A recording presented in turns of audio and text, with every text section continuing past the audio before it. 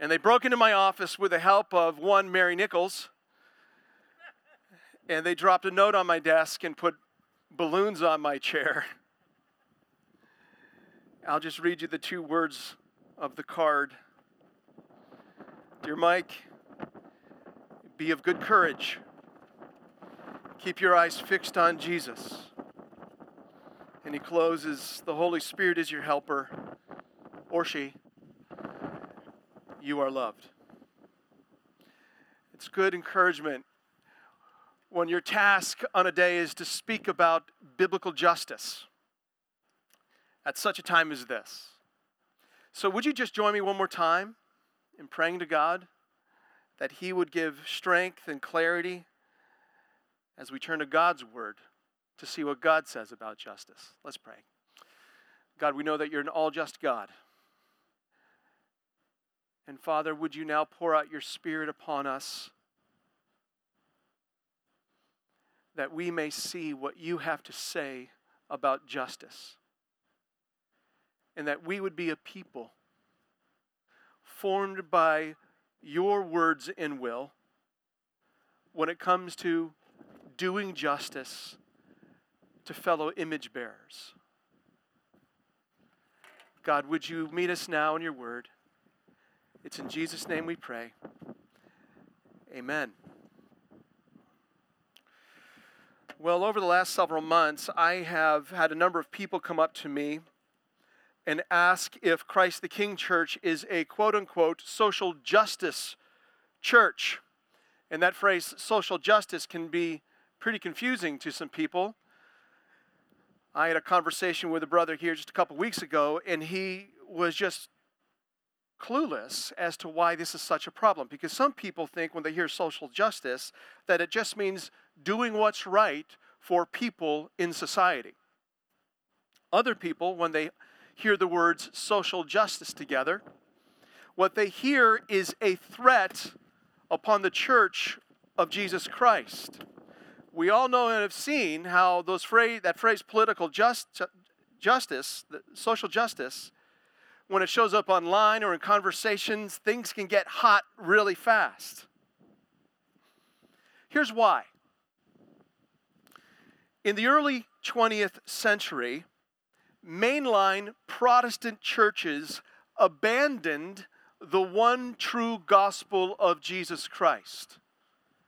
And that is that Jesus Christ was crucified and raised from the dead in order to save sinners from their sin and the wrath to come. Well, in the early 20th century, mainline Protestant churches abandoned that one true gospel, and they replaced it with what's come to be called the social gospel.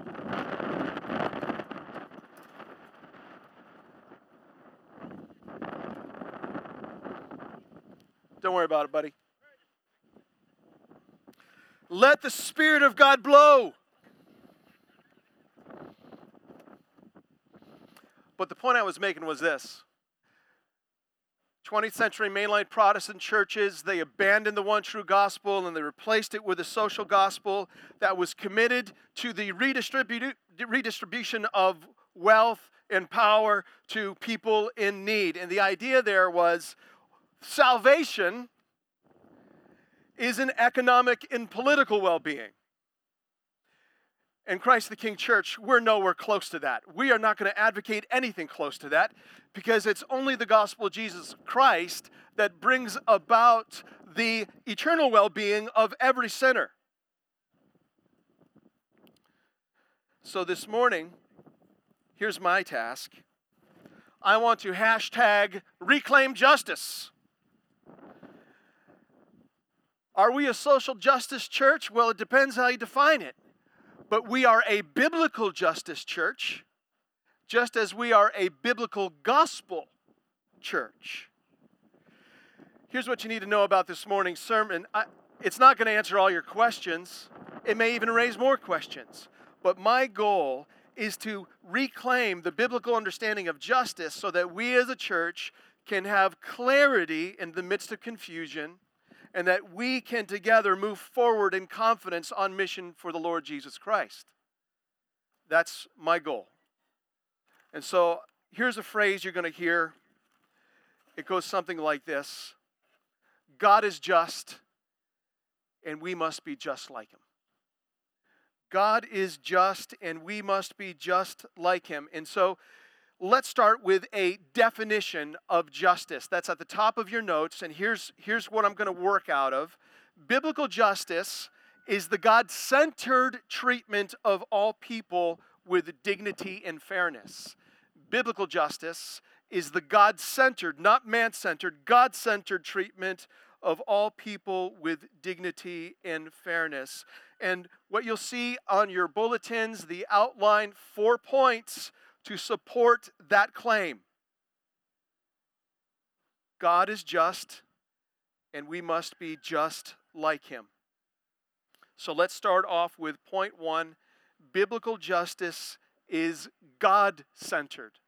It starts and ends with a God of justice, an all-just God.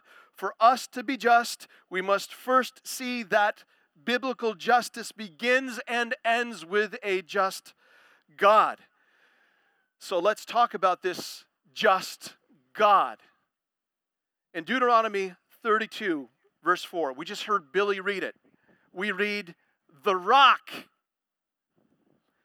his work is perfect, for all his ways are justice, a God of faithfulness and without iniquity. Just and upright is he." There is a collection of words, and this collection of words, 2 words, particularly in the Old Testament, they get used of God: justice and righteousness. They're used to describe God's character and his conduct. And when we come across them, we see that this forms God's heart when it comes to doing what's right for people. Listen to this. Psalm 33:5. God loves righteousness and justice. Psalm 89:14. Righteousness and justice are the foundation of your throne. He's reigning on high, on a throne of righteousness and justice.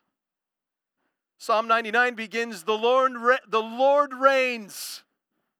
And verse 4 continues, the king in his midst, in his might, loves justice. You have established equity. You have executed justice and righteousness in Jacob.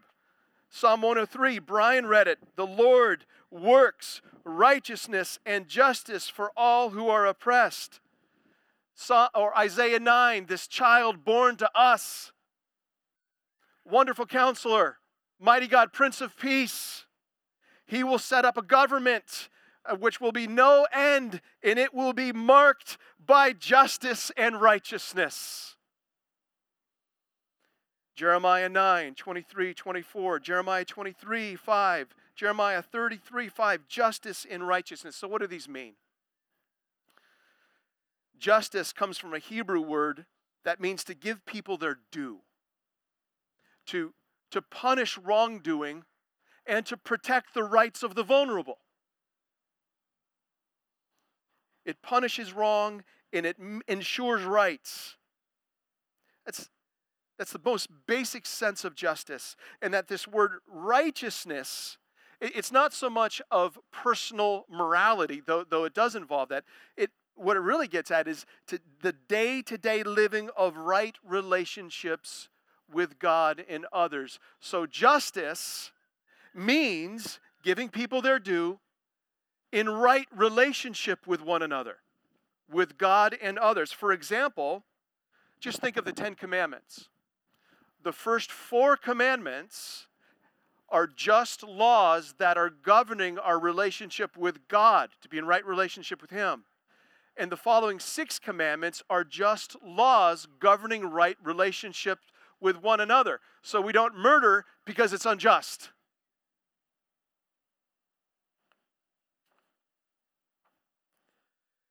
When we talk about justice, biblical justice is God-centered, and it begins with a God who is just, but it ends with a God who brings justice for all.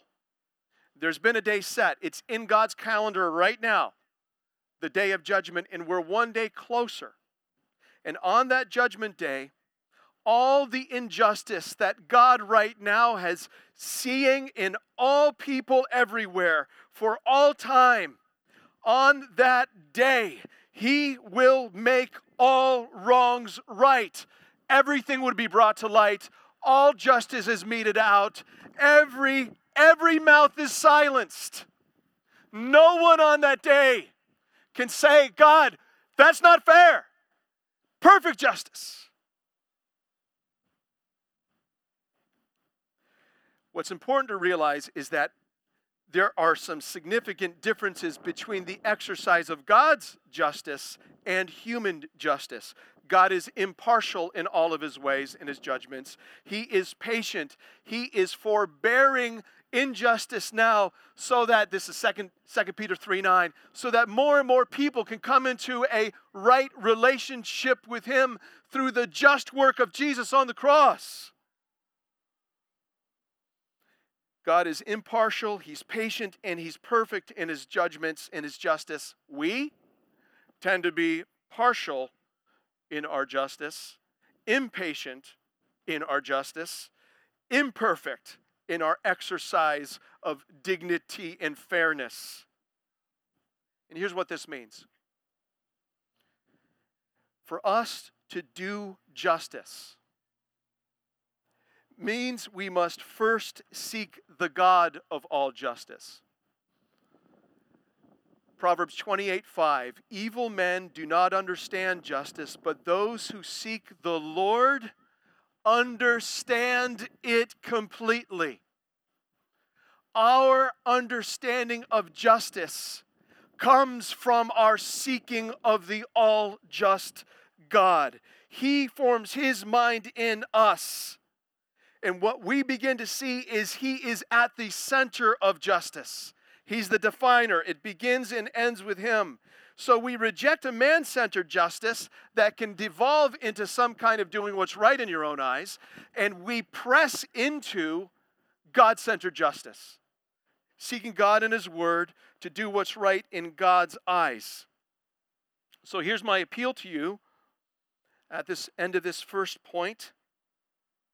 Brothers and sisters, when it comes to a God-centered treatment of all people with dignity and fairness, it begins with seeking an all-just God.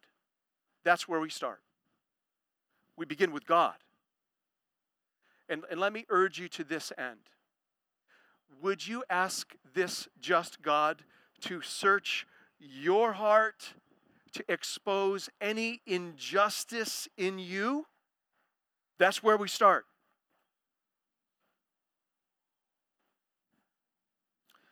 God is just, and we must be just like him. Second point, biblical justice values image bearer equality.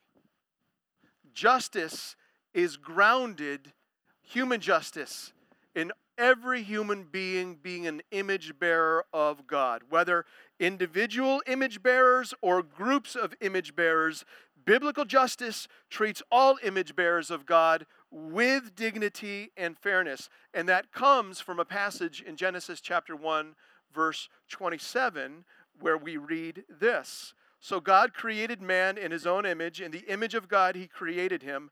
Male and female he created them. Both male and female are created individually in the image of God. So a man, his image bearer, isn't a better image bearing because he is a man, nor is a woman bearing God's image less of an image bearer because she's a woman. We're all image bearers, and so God sees us with equal worth because we bear his likeness. All men and women everywhere. So the question becomes, what does it mean to be an image bearer? Well, there's two basic elements of us being image bearers. First is this: of all creation, men and women are uniquely created to be in relationship with God. There's no other created being on the planet that was designed to be in relationship with God. None. We were built for it. We were designed for it. We get a hint of that in Genesis 3:8 when God came looking to walk with Adam and Eve in the cool of the day in the garden. That's the kind of relationship God wants with us and created us for, designed us for. But we're just not created to have a unique relationship with Him. We've been given a unique responsibility by God, and that is to represent Him on earth, to be fruitful and multiply for God. So what makes human beings image bearers? We were created to be in relationship with God, and we were created to represent God on earth for the glory of His name. And that gives us the biblical basis for the sanctity of life. That every human being bears God's image, whether in the womb or out of the womb or on the verge of death. Every human being is an image bearer of God and therefore has intrinsic value and worth. We are equal in God's sight. Do you remember back in school when you learned what the greatest common denominator was? The greatest common denominator of every human being on the planet is that each of us, all of us, are image bearers of God. And that means we extend dignity and fairness to all. All of us. We can never say we don't have common ground with another human person, because we're all image bearers. And it's this sanctity of life that is the basis of justice. Treating all people with dignity and fairness. So let me spell out some implications for us. We do justice to individuals. We show individuals dignity and fairness because they're image bearers of God, and we know that they too will individually stand before God one day to give an account for every decision they made throughout their entire life. Every human being is responsible for their decisions before God. They're held accountable by God for their sinful choices. Every human being is. That helps us because we want to hold one another accountable, because we realize each of us are going to need to stand before God someday to give an account for our lives. And I want you as well as me to stand before God someday and say, Lord Jesus, I did everything I could for the glory of your name. But it's just not limited to individuals. Showing dignity and fairness extends to groups of image bearers who are vulnerable, uniquely vulnerable. There is a subset of image bearers that it's a theme throughout the Bible, that God is particularly concerned that we treat justly. Scholars call this vulnerable group the quartet of the vulnerable.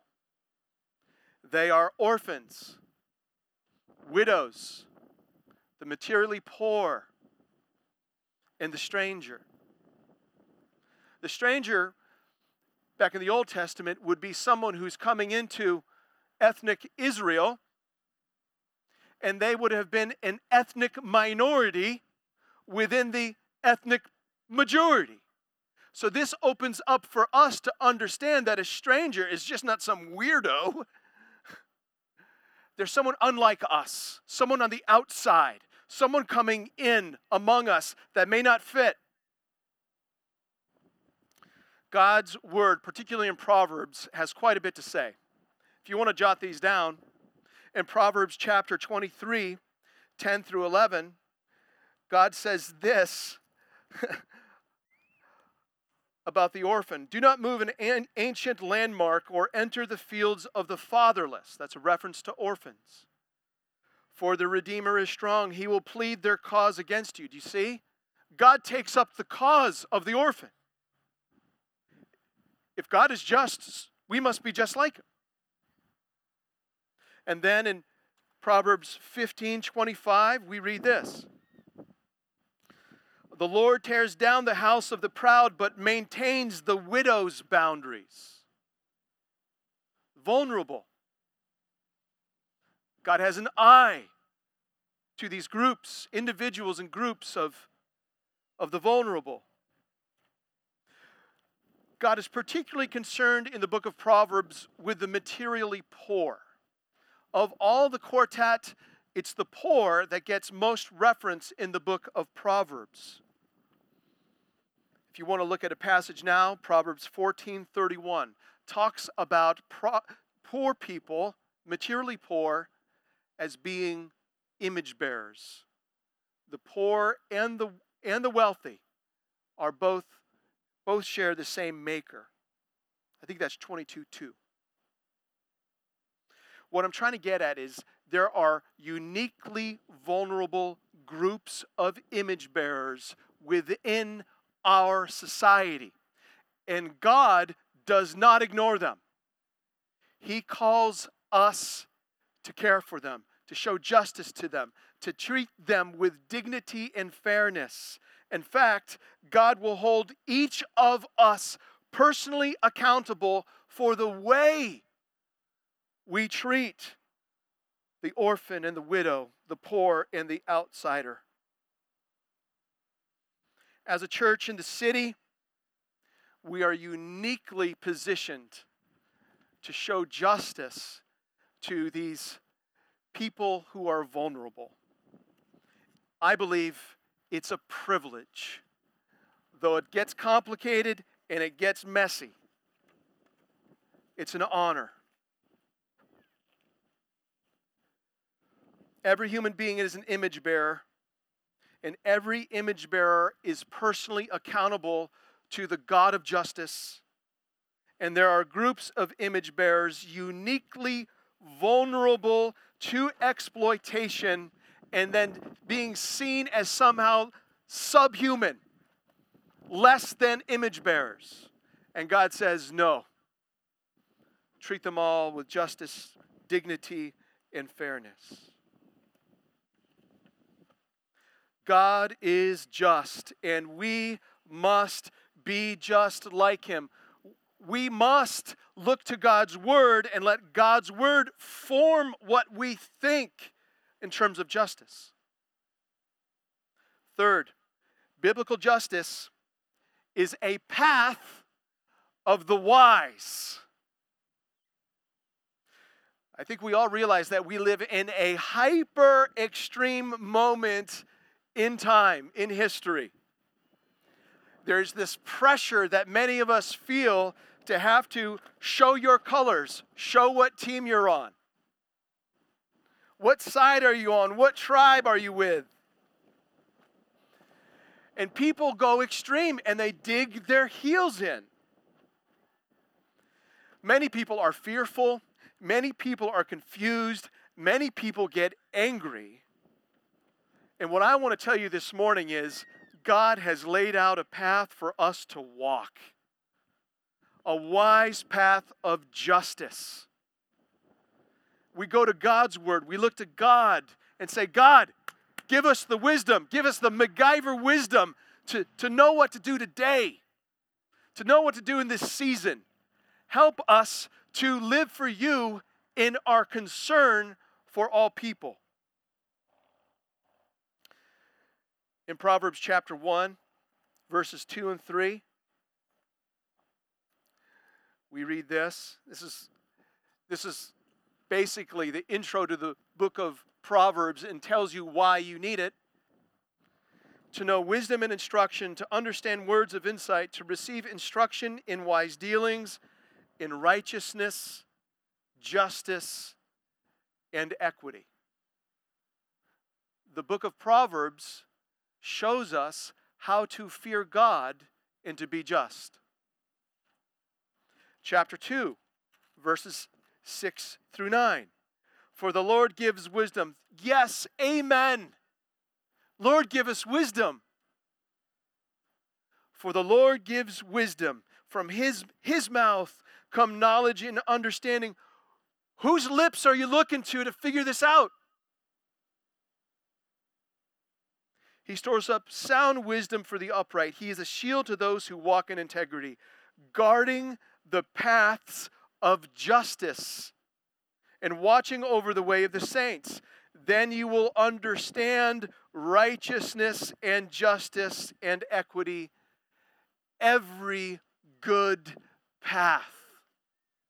There's a path to walk, brothers and sisters. A path of wisdom.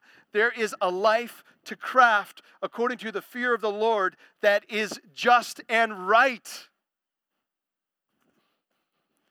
Proverbs chapter 8. Lady wisdom tells leaders, leads them in justice. What's up with this path language? The Bible uses path and way language to describe how to live your life. Walking on the way, walking on the path of wisdom, the path of blessing. So the question that we really need to ask ourselves is, what's our next step?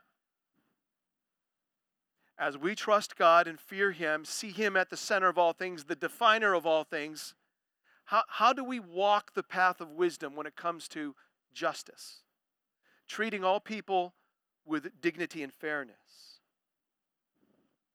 I know very well that we all have different spheres of relationships. We live in different neighborhoods. We work in different workplaces. We send our children to different schools. We have different spheres of relationships. So I'm aware of that.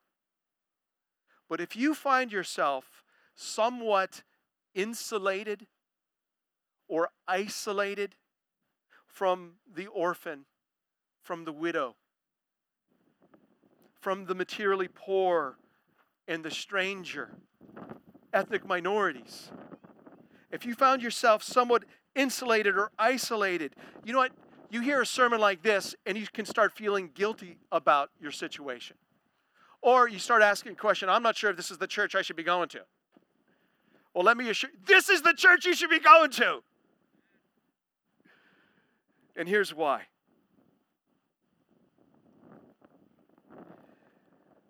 Exposure to people who are vulnerable, groups of people in need, we don't avoid that as followers of Jesus. We move to that as followers of Jesus.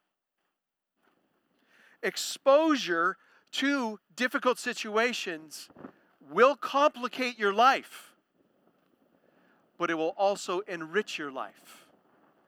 It will expand your heart with God's heart for all people.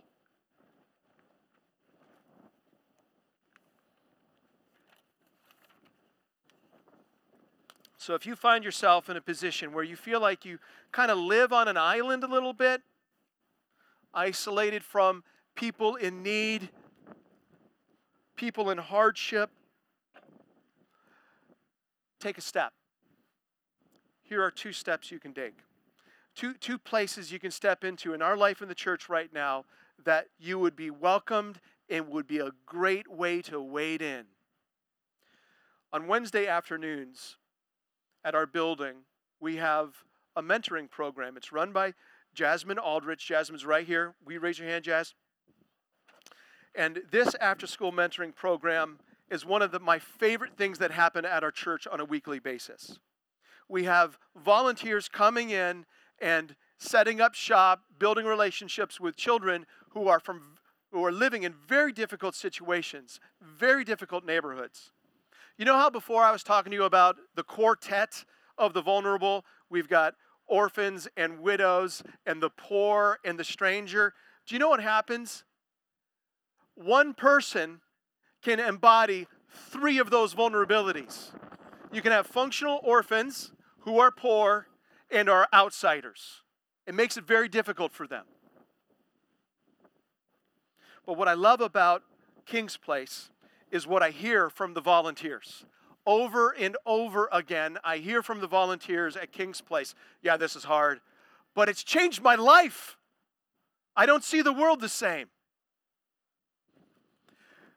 What I also love about King's Place, they preach the gospel of Jesus Christ every week. Jasmine Aldrich, you and your team keep preaching the gospel of Jesus Christ every week at King's Place.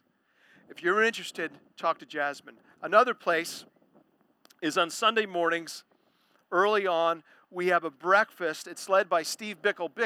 Where are you, Steve? There he is. Brother, Ohio State Buckeye fan. Yes. God's more important. But Steve gives leadership to a breakfast in which we are feeding people who are homeless, people who are marginalized, people who are in need. The gospel's preached there. And I guarantee you, if you volunteer for 1 month, your life will be changed for the better. So if you're interested in that, talk to Steve Bickle over there. What I'm trying to help you with is take a step. We got places you can step. Take a step. Take a step on the path of wisdom, the path of justice. There's another place where you can take a step. Our Sunday morning gatherings in our building. When we come together, it is an opportunity for us all to be walking in a just path together, showing dignity and fairness to all people who come into our building. We've noticed that many people come to our building, they are welcomed, and they never come back. What we want to see is a culture shift. That's what we're praying for. A culture shift in which people come to our building, they feel like they can belong, and they never leave. We're praying for that. We believe God has to do a work in order for that to happen. But here's your part in that. Every Sunday morning when we gather, it's an opportunity for you to move to strangers. Move to people unlike you. Move to the materially poor. Move to people and get to know them. Build relationships with them. Even invite them over to your home for lunch afterwards. Have conversations with them when you hear their story. There is this video series out there that we've used at the church. It's called Helping Without Hurting. And in this series, numerous materially poor people are interviewed, and they're asked this question: what is it that you need most? What is it that you feel most acutely? Do you know what they say? It's got nothing to do with their material situation. It's feeling like they don't have a voice. It's feeling like they don't have worth, dignity.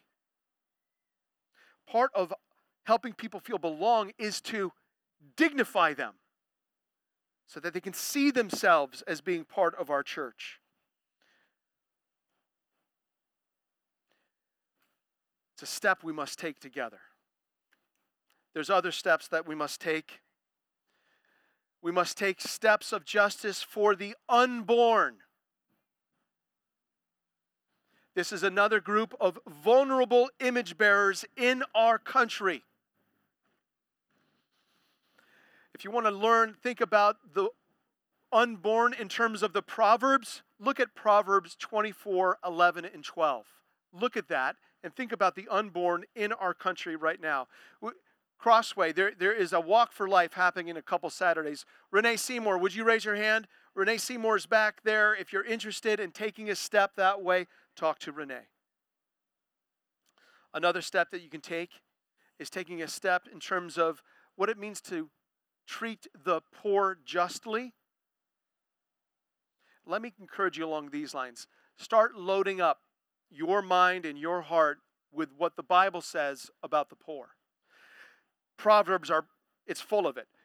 Proverbs 14:31, Proverbs 17:5, Proverbs 21:13, and then there are 4 verses in 22. 22:2, 22:9, 22:16, and 22:22. Then you want to go to James chapter 2, which gives a warning about showing partiality to the rich over the poor. Take a step on the path of justice when it comes to the poor. You can take a step on the path of justice when it comes to caring for orphans. We have a number of families in our church that are foster families, foster parents. They've opened their homes up to these children who are vulnerable. I am so proud of them. I am so glad to be associated with them. So Bill and Geraldine, keep preaching the gospel to those foster care kids that are coming into your home. AJ and Hannah, keep preaching the gospel, opening your home. Wanda, keep going, sister. For those of us, we can come around them, support them, encourage them, give them breaks. There's some paperwork involved, but we can do that. I can go on. But there is an elephant in the room. What does doing justice look like when it comes to the shooting of Jacob Blake? What does that mean? How do we seek to fear the Lord and seek Him and do justice in a season like this where we're waiting for this investigation to come to a close and hear the results? And we all have this sense of we're not sure what's going to happen, right? Well, when it comes to this situation in our city, we go to God first. We seek the Lord who gives justice, and we understand it completely. We're not going to lean on our own understanding in all of our ways. In this way, we're going to acknowledge God and trust that He's going to make straight our paths. But what it does mean is this: we pray for Jacob Blake and his family. We pray for them. They're image bearers. Pray that God would use this to draw them to Himself. We pray for Rester Shesky, the officer who did the shooting. We pray for him. We pray for mercy for him, that God would reveal Himself to him. We pray for the investigative teams who are involved in gathering the facts. Oh God, may all the facts come to light in this situation so it becomes clear and transparent for all that justice was done. We're praying against a miscarriage of justice.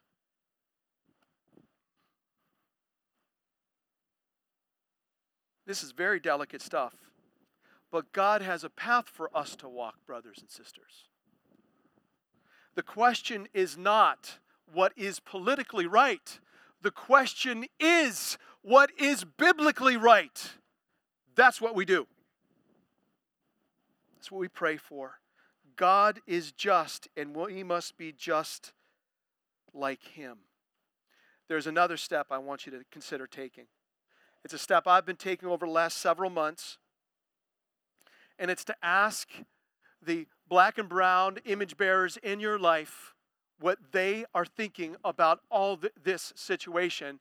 And you don't raise it in order to make a case, you raise it in order to listen, to understand, to empathize, to gain insight so that we can do justice.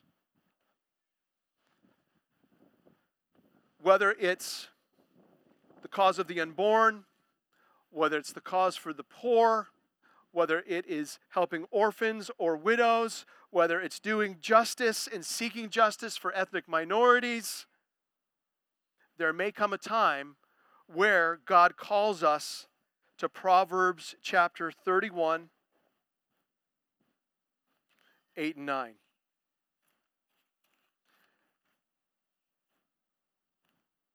Open your mouth for the mute, for the rights of all who are destitute. Open your mouth, judge righteously, defend the rights of the poor and needy. Brothers and sisters, this is God's call for us to do what's just for all. I know there's a lot more we can talk about here. Oh God, give us wisdom as we walk the path of justice.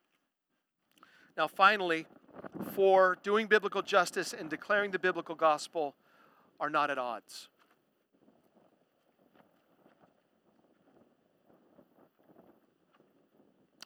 I've spent a considerable amount of time this morning talking about what biblical justice is. I haven't spent much time talking about the biblical gospel. Are we a social justice church? I don't know.